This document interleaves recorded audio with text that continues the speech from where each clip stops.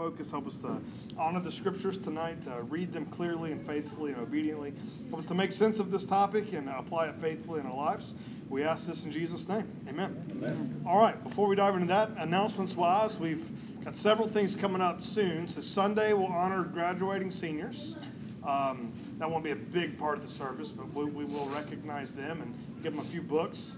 I always got really excited when people gave us books when I was graduating. And these aren't bad books. These are like legitimately worth reading sort of books. So excited about that. The second, no, sorry, that's this Sunday. The Sunday after that, which is the 26th, I believe, is Signature Dish Potluck. That's the fancy way of saying you cook something that you're known for cooking that people like. Oh, now, if you have a dish that you're known for that no one eats, that's not the one we're talking about. That's all I got. If you've got no signature dish whatsoever, I like the spicy chicken bucket from KFC. That would be a good option. We'll call it the bucket of shame, but it is better than nothing. Okay, so Signature Dish Potluck, I think we have a sign-up sheet actually out there in the foyer, so look at that. So if two people share the same signature dish, we're going to end up having a competition, so you might want to not do that. So, or maybe you do want to do that. I don't know. It depends on what's going on for you. So that's not Sunday. That's the next one. So Sunday, I call that Sunday week. I don't know what everybody else calls that, but a week from Sunday. And then the second Sunday, which is 2 weeks after the potluck, we're going to have a men's breakfast. And even though I wanted pancakes, apparently we're doing biscuits with gravy and bacon, I think. So it's not breakfast, not bacon. It's not breakfast. I do agree with that. Some kind of pig. So some kind of pig has to be present. We're not Jewish. So that's the night. That'll be at 9:00 a.m. Before service, we'll get together. We'll have breakfast. We'll pray for our church. And then otherwise, that Sunday morning will be completely like normal. It's the only thing I can think of off the top of my head. Those three things. Any other announcements I'm missing? Anything? Rescheduling Compassion Sunday, but I'm not sure. That's this Sunday. We're doing it this Sunday. Okay. We're going to share the video this Sunday. Okay. Yes. Absolutely. Okay, and those are extra study guides if anybody else needs one. I need one. There was folks back there, Rob. Anybody else here? I can intervene. It would take me a second to get there. One second. That's multiples? There you go. Yeah. I think so. There you go, Rob. Those two of them. All right, anybody else?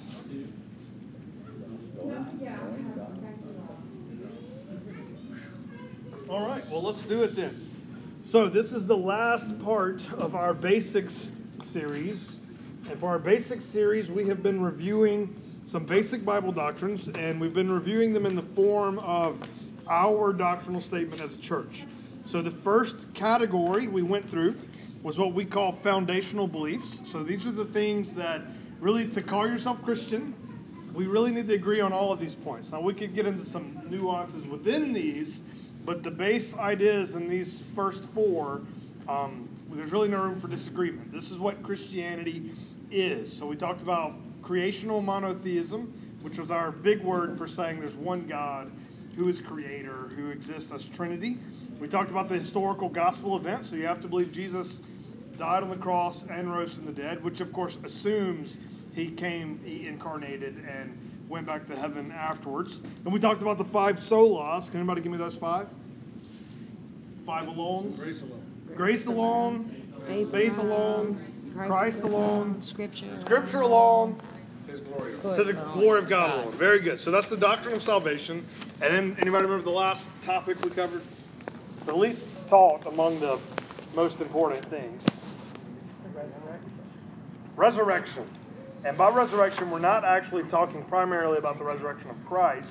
We're talking about the future resurrection of the dead, which is a core tenet of Christianity. It's in all of the early creeds, and that's a core tenet. Then after that, we moved to identifying beliefs. So these are the things that you can disagree with. You're still a Christian. But we at this church, we operate under these particular doctrinal positions. Every church, even if they call themselves non-denominational, you have to take a stand on how you do certain things. or you're not doing anything. So if you're doing something, something's defining what you do. This is that category for us, identifying beliefs. First, we talked about the sacraments, which is baptism and the Lord's Supper. So we baptized fully in water by immersion. Then we talked about congregational polity. Anybody remember the main idea there? Congregational polity. We are independent. Independent. We govern ourselves. So no outside body governs this church. And then we talked about non-charismatic worship. So our goal is to make much of Jesus. And if spiritual gifts help us do that, that's great. But we're not here to make much of spiritual gifts. That's a different paradigm. And then we talked about missional outreach strategy. What was the main idea in missional outreach strategy last week? Discipleship. What's the key idea? We're all supposed to do it. All of us are supposed to be disciple makers. The church doesn't make disciples. Disciples make disciples. The church helps you make disciples. That is a fundamental disagreement with much of church history. So a lot of churches do operate this way, or at least they say they do. And that's our formal strategy. Now we're talking about, I'm putting the last two topics in one heading because they all relate together. Traditional marriage and male headship in the church and family. So out of all of these topics, these are probably the most hotly debated currently among evangelical Christians. And so we're going to walk through that tonight. And I would say it will wait till get controversial at the end, but the fact of the matter is, in this culture, this is pretty much going to have some controversial content from the beginning to the end. I suspect in this room, there's less controversy at the beginning and maybe more towards the end. But we'll just see. I have no idea. But to remind you, we're not talking about things that determine whether or not you're a Christian, but we are talking about things that are non-negotiables for our church. That makes sense, the difference. So I can disagree with a brother or sister in Christ on this topic, but we're not going to change the way we do things here based on that disagreement. Is that all right? So that's what's going on. So we're talking about marriage and family. So grab your outline. We're going to just fill in a few blanks and then look at some scriptures more in depth as we go. So first category, what is marriage according to the Bible? So we're just going to go over some basic, very specific, concrete sort of information here. We're not talking about how to have a good, healthy marriage. It's a different conversation. Here we're defining it. What does that mean biblically? Number one, this is fundamental for us. We've got to start here, or we can't even have the conversation if we don't agree at this point. Blank created marriage. God. Very good. Did you say Jesus?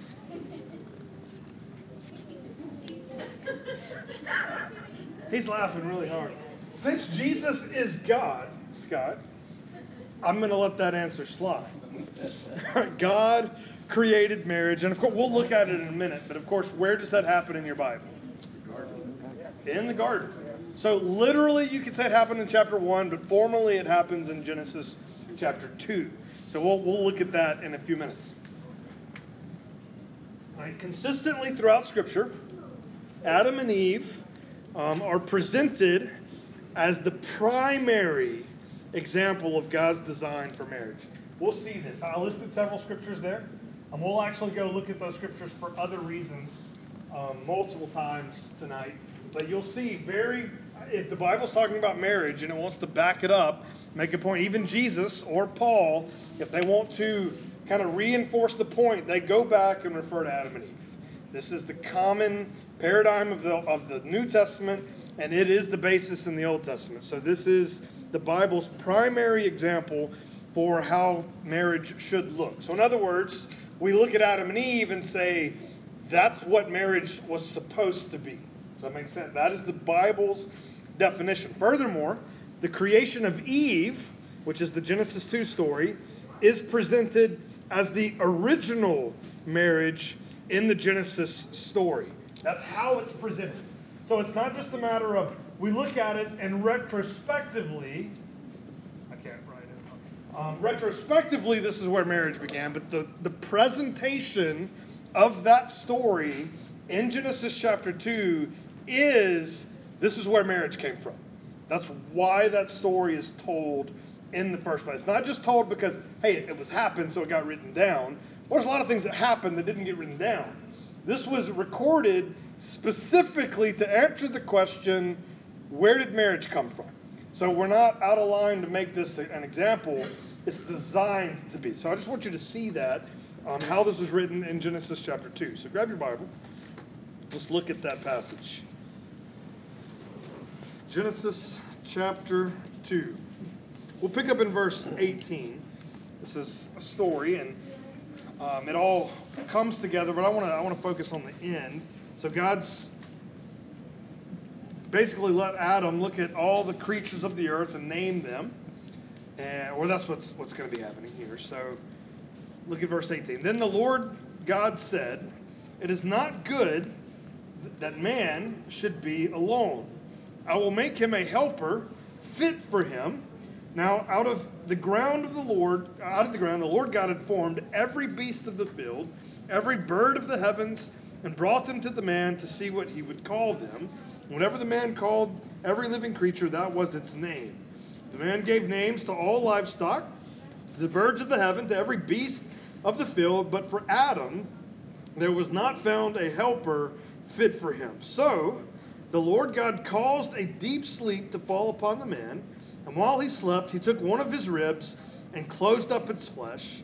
And the rib that the Lord God had taken from the man, he made into the woman and brought her to the man. Then the man said, "This is at last bone of my bones and flesh of my flesh. She shall be called woman, because she was taken out of man. Therefore, a man shall leave his father and mother and hold fast to his wife, and they shall become one flesh." Do you see the therefore? This story has a therefore. We were told this story to reinforce the principle of marriage. Point being, Adam and Eve are the biblical definition for what marriage should be. We'll see this consistently throughout the Bible. It's important that we look at that. All right, next. Marriage is a covenant union. Now, what's a covenant? Agreement? It's related. It is technically an agreement.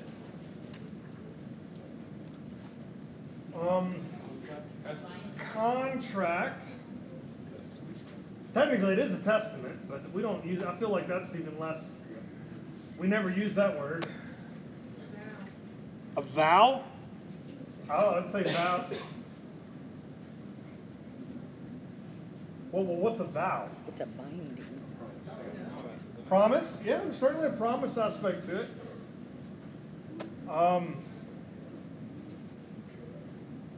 What else would you say? You feel like we've got it? Well, there's typically something at stake in it. Ooh, something at stake. You know, like God makes a covenant and...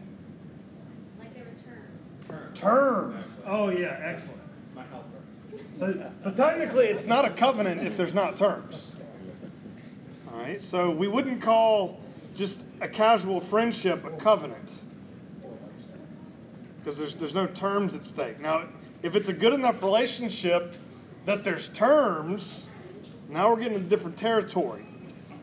All right, but what are the terms then in a marriage relationship? Exclusivity. What else? A singular devotion. Singular devotion. Those are good terms. Exclusivity and singular devotion. Till death. Till death.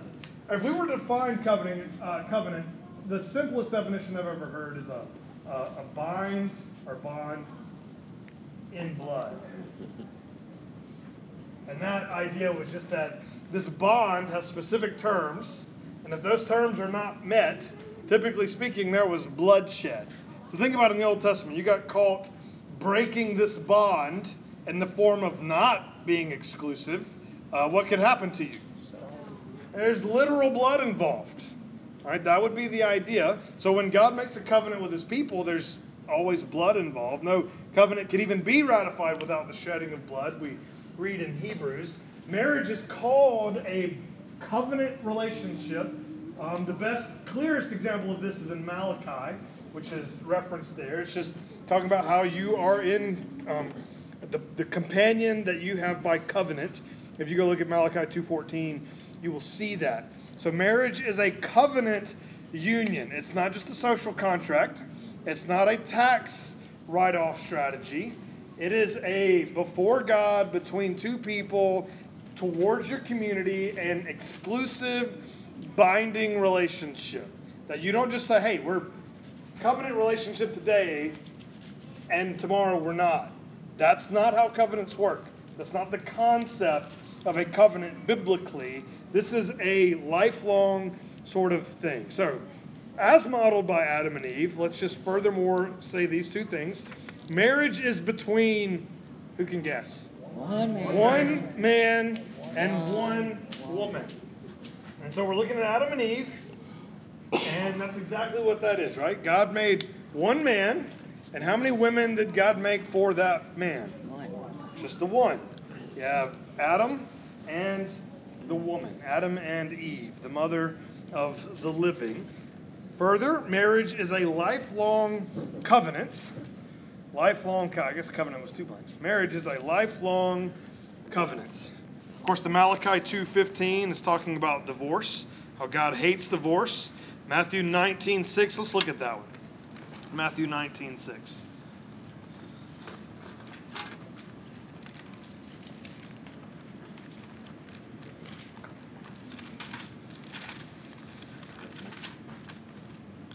We get Jesus' view on divorce. It's very simple. The Pharisees come and ask him a question. Is it lawful to divorce one's wife for any cause? He answered, have you not read that he who created them from the beginning made them male and female? What's he referencing to answer the question? Back to the beginning, Adam and Eve specifically. Therefore, a man shall leave his father and mother and hold fast to his wife, and the two shall become one flesh. That was the ending of that story. Genesis 2:24 says, so they are no longer two but one flesh. What therefore God has joined together, let not man separate. So what's the biblical general view on divorce? Don't. That's the basic view on divorce. But flip over 2 pages. Well, maybe for me it was 3 pages. Matthew 22, verse 30. You probably know the story. The Sadducees come to Jesus, ask him a question, and say, so you got this dude married to this woman. They get married, do married stuff, don't produce children. The husband dies. Then the brother comes, marries the woman. Same thing, no children, he dies.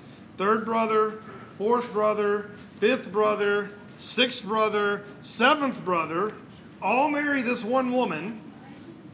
Officially, no children, he dies. Then she dies. Then the question is, in heaven, Jesus, of those 7 men, whose wife is she going to be? You say the first.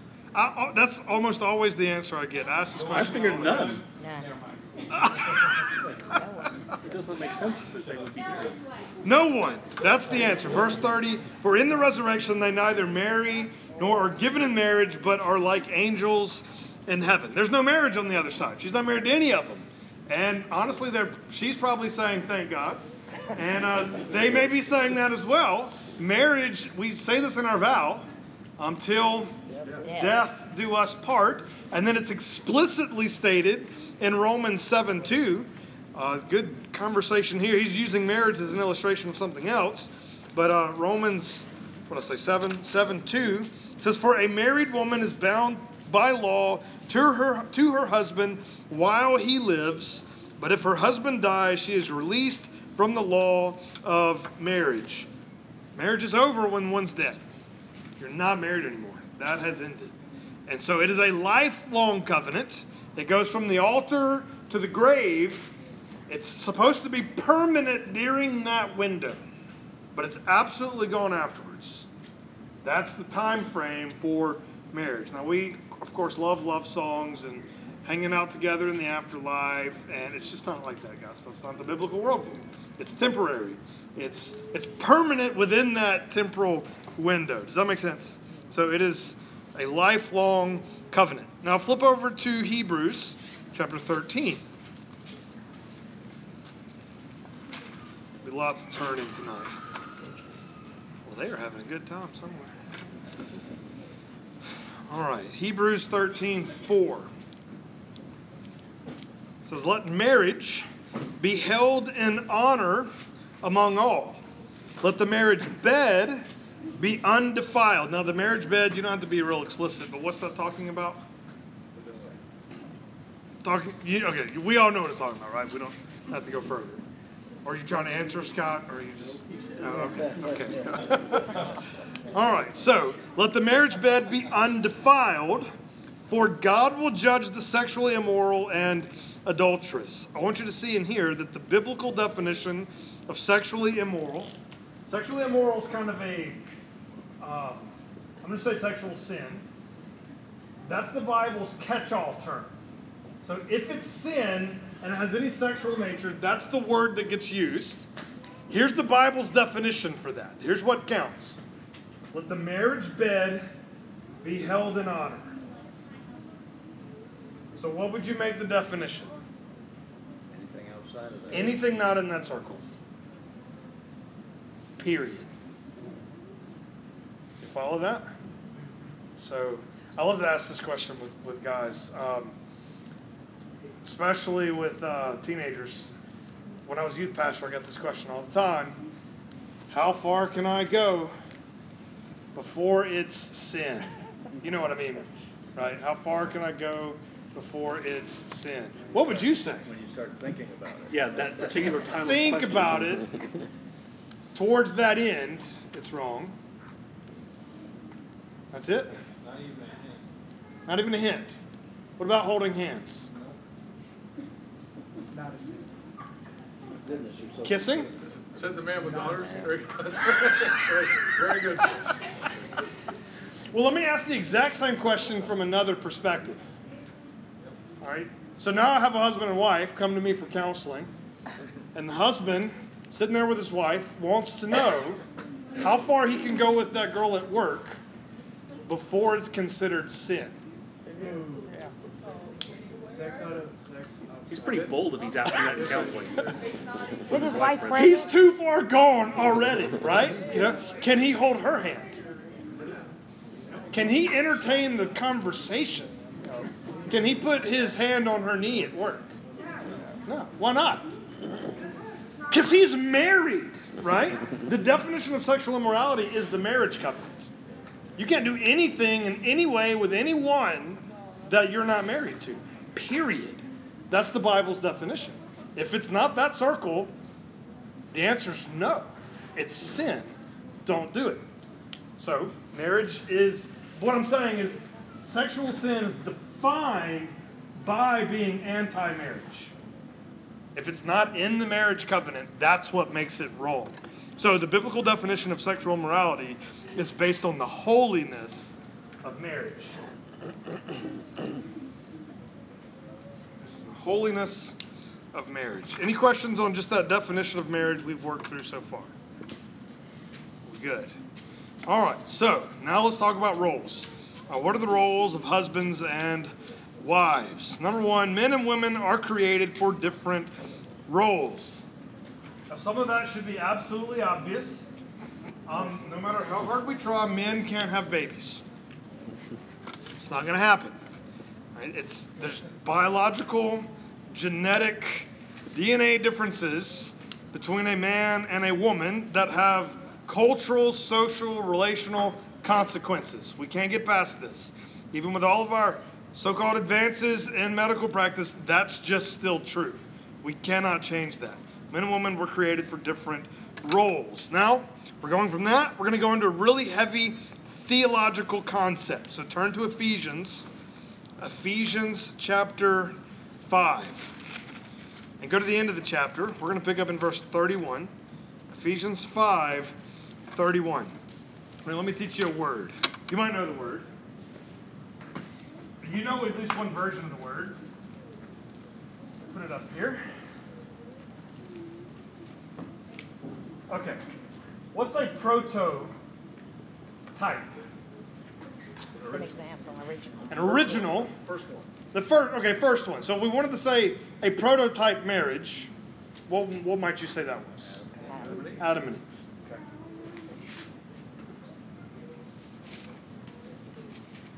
All right, there's another word that we don't use a lot. Ectype. Anybody know that one? Somebody say copy? A picture. That's exactly. Copy. Excellent. It's copy. So me and Anna are married.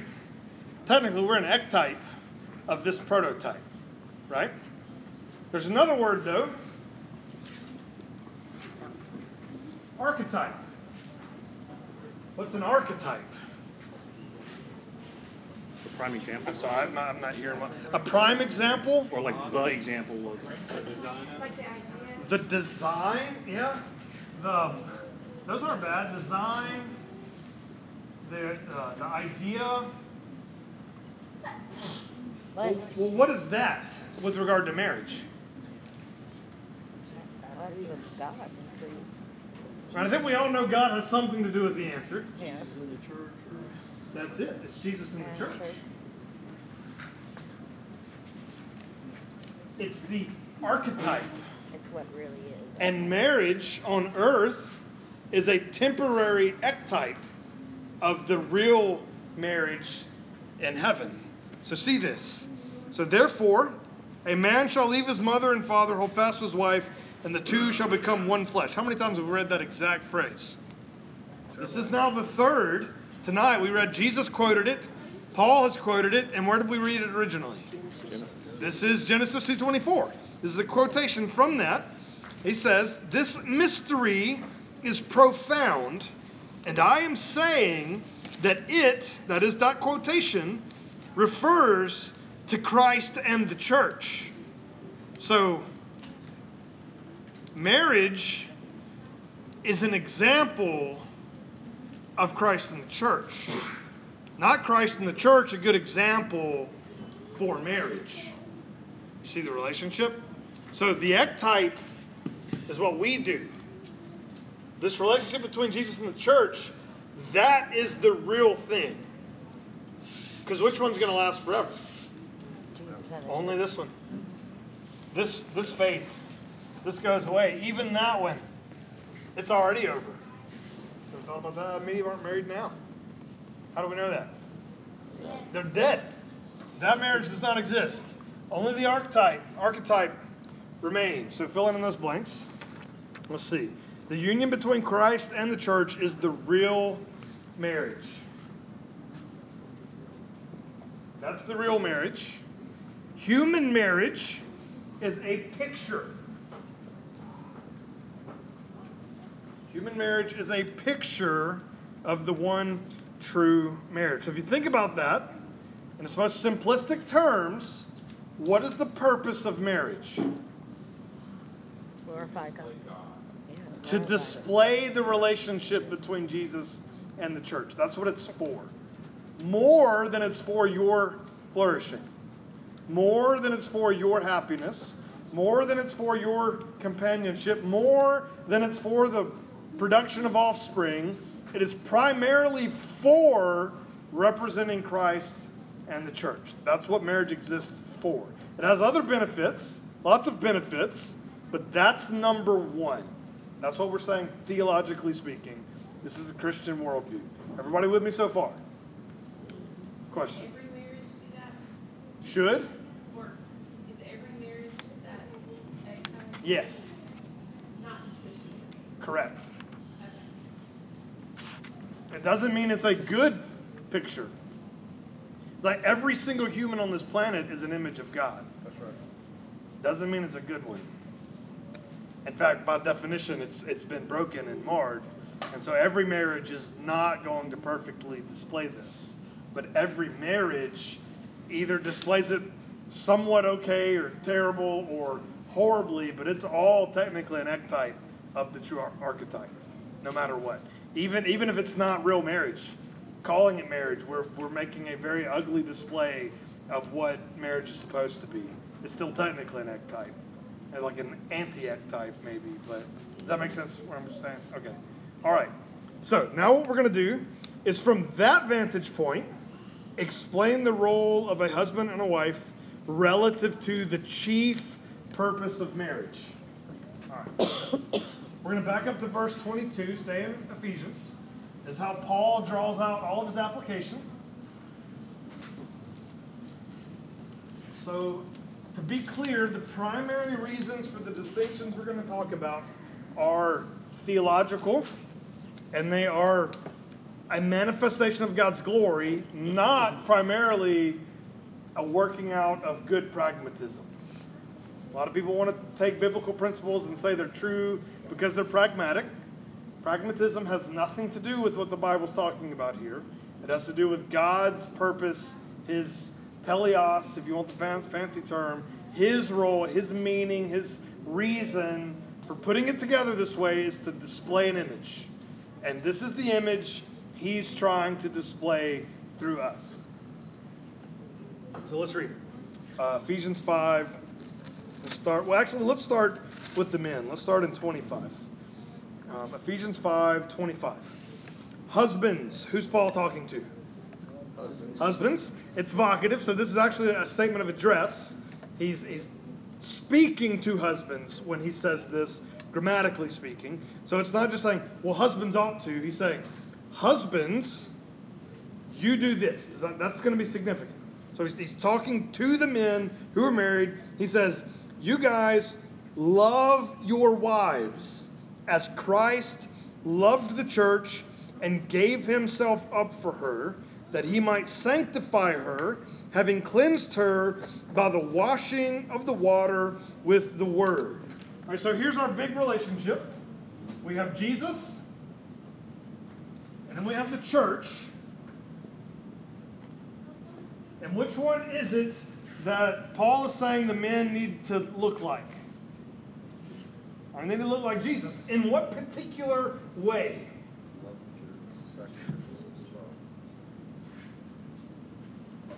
The cross way. You follow what I'm saying? That's the point. What did Jesus do for the church? He died. Call that sacrifice. And it had purpose. He's trying to sanctify. That should be the husband's model for how he displays this relationship. So the marriage should show us this in the form of the husband acting like Jesus towards whom? Towards the wife. Very straightforward. So husbands, love your wife just like Jesus loved the church.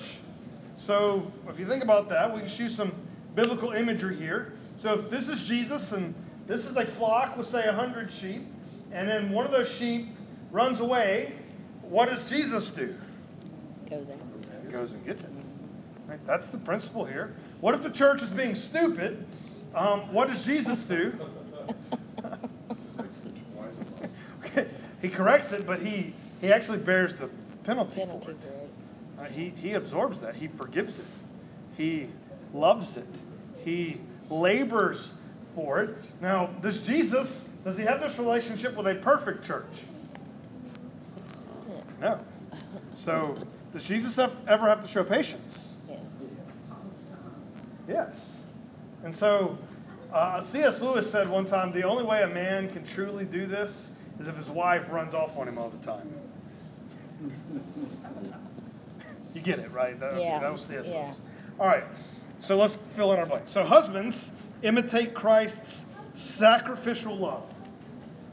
Sacrificial love for the church through selfless leadership, provision, and care. It's just the biblical picture. It's theologically motivated. All right, number 2. So let's read verse 22. I say number 2. I just mean second. All right, verse 22 says, wives. Now, who's he talking to now? Wives? Is he talking to the husbands? No. That's very significant. In fact, if you study this in Scripture, you'll see when he's talking about submission of wives, he's talking to the wives. That's a big deal, because there's a big difference between talking to the wives and talking to the husbands when it makes this statement. Submit to your own husbands as to the Lord, for the husband is the head of the wife, even as Christ is the head of the church, his body, and is himself its Savior. Now, as the church submits to Christ, so also wives should submit to everything to their husbands. So who do wives imitate in this scenario? The church. So is it fair then to say that men get to be like Jesus, women only get to be like the church? I don't think we would actually say that, right? That doesn't feel right to say it that way. Well, what's the church supposed to be doing? To be like Jesus. The church is supposed to be like Jesus. Here's what I want you to think about this. So the women, I'm going to use this instead.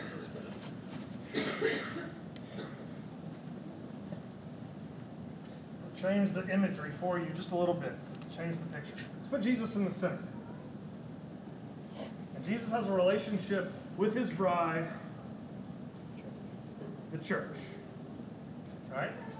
Does Jesus have a relationship with anyone else?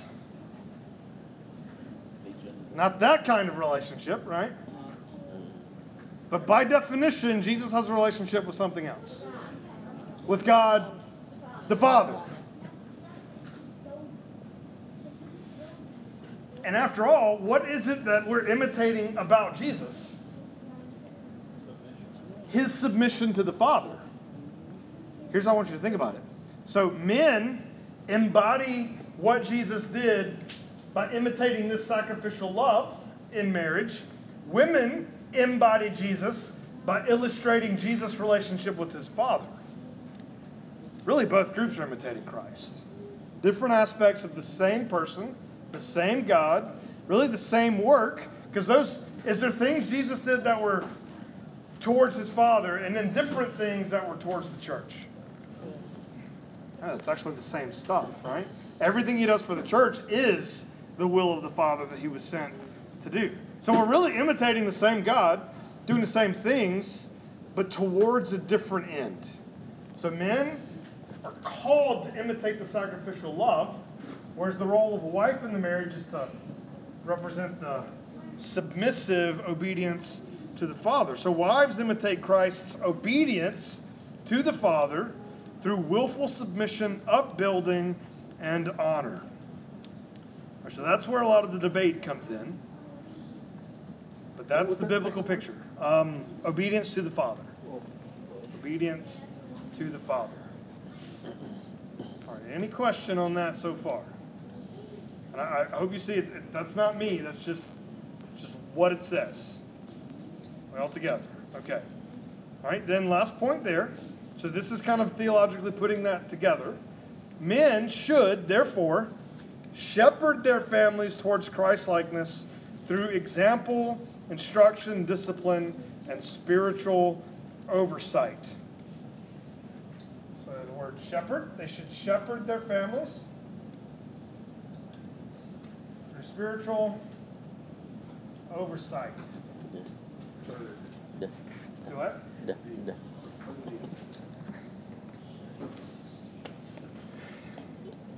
Don't give me some grace. You told me that wasn't grace. Very good. I'll take it. I'm going to erase it because there was a cross over it. And rewrite it. All right. Oversight. Shepherding and oversight. Does that sound familiar to you? That's what a pastor is, right? What's the biblical word for shepherd? That's a pastor. What's the biblical word for overseeing? Do you know? Almost, it's bishop. But what are those two things called in the Bible? Elders. This is why there's a direct parallel between a husband's relationship to his family and the role men or elders play in the church. All married men are elders in a certain sense because they are called to shepherd and oversee the spiritual health of their little flock. Well, that's church. It's a little microcosm of what the church looks like. So the next question we're asking is, who can lead the church. So we've already went over when we did congregational polity. Churches are led by elders. Right there. Churches are led by elders. And then let's look at 1 Timothy 3, verse 4.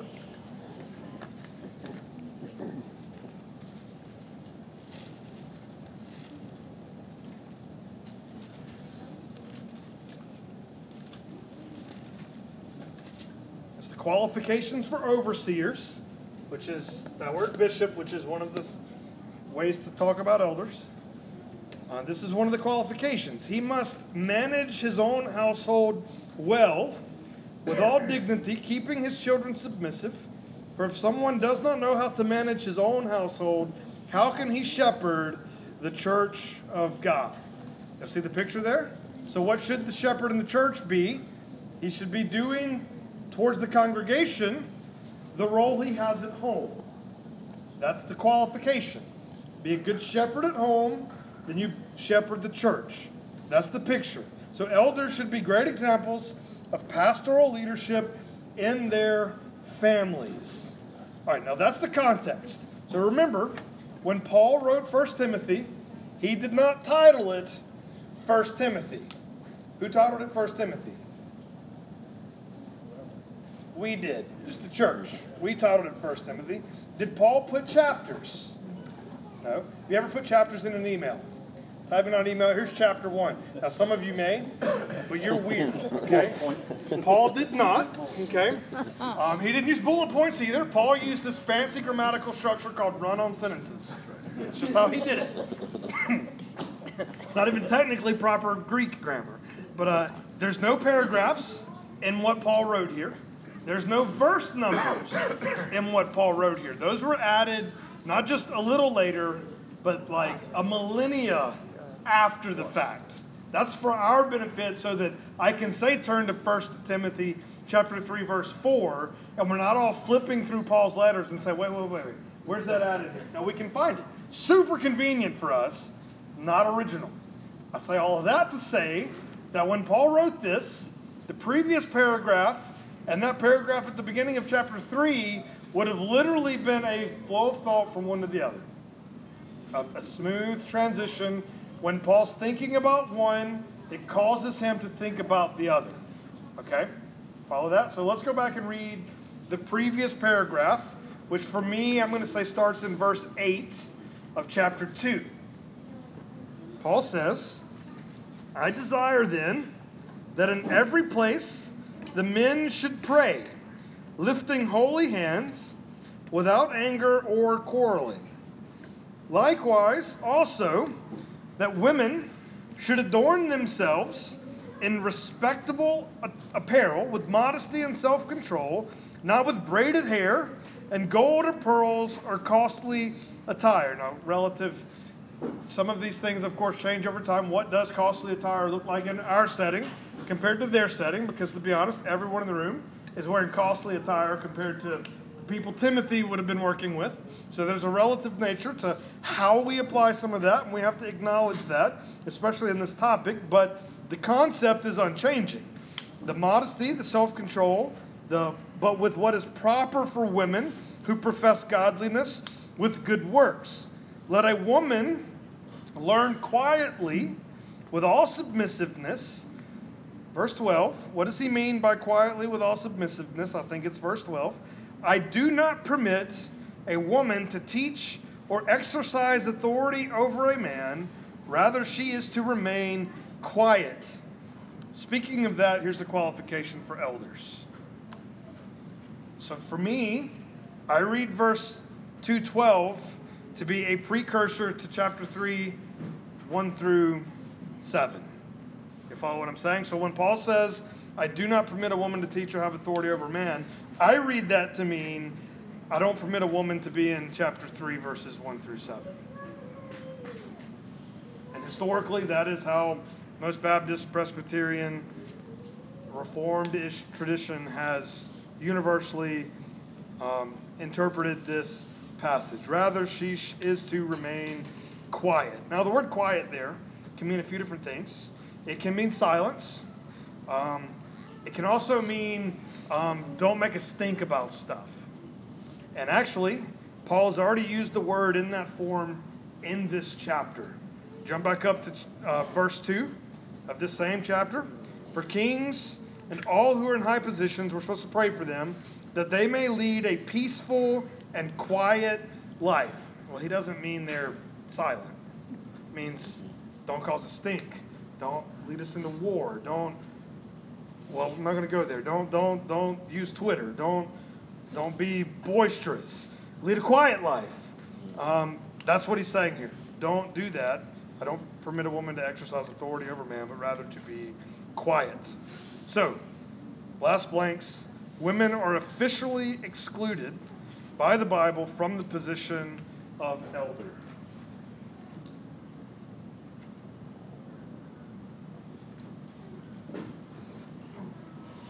Read the verses that follow that statement. Verse 14, for Adam was formed first, then Eve. What does Paul use for his biblical backup? The creation story. Same thing, we continually see this. And Adam was not deceived, but the woman was deceived and became a transgressor, that she will be saved through childbearing if they continue in faith, love, and holiness with self-control, showing different roles. I think very clearly here. All right. Now that has been said, any questions?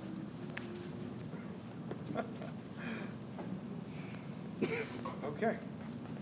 I appreciate that no women spoke up.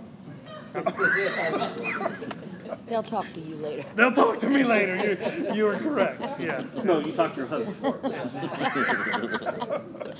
Okay. I'm good. I'm going to stop right there. Okay. My daughter has a question. I'm nervous now.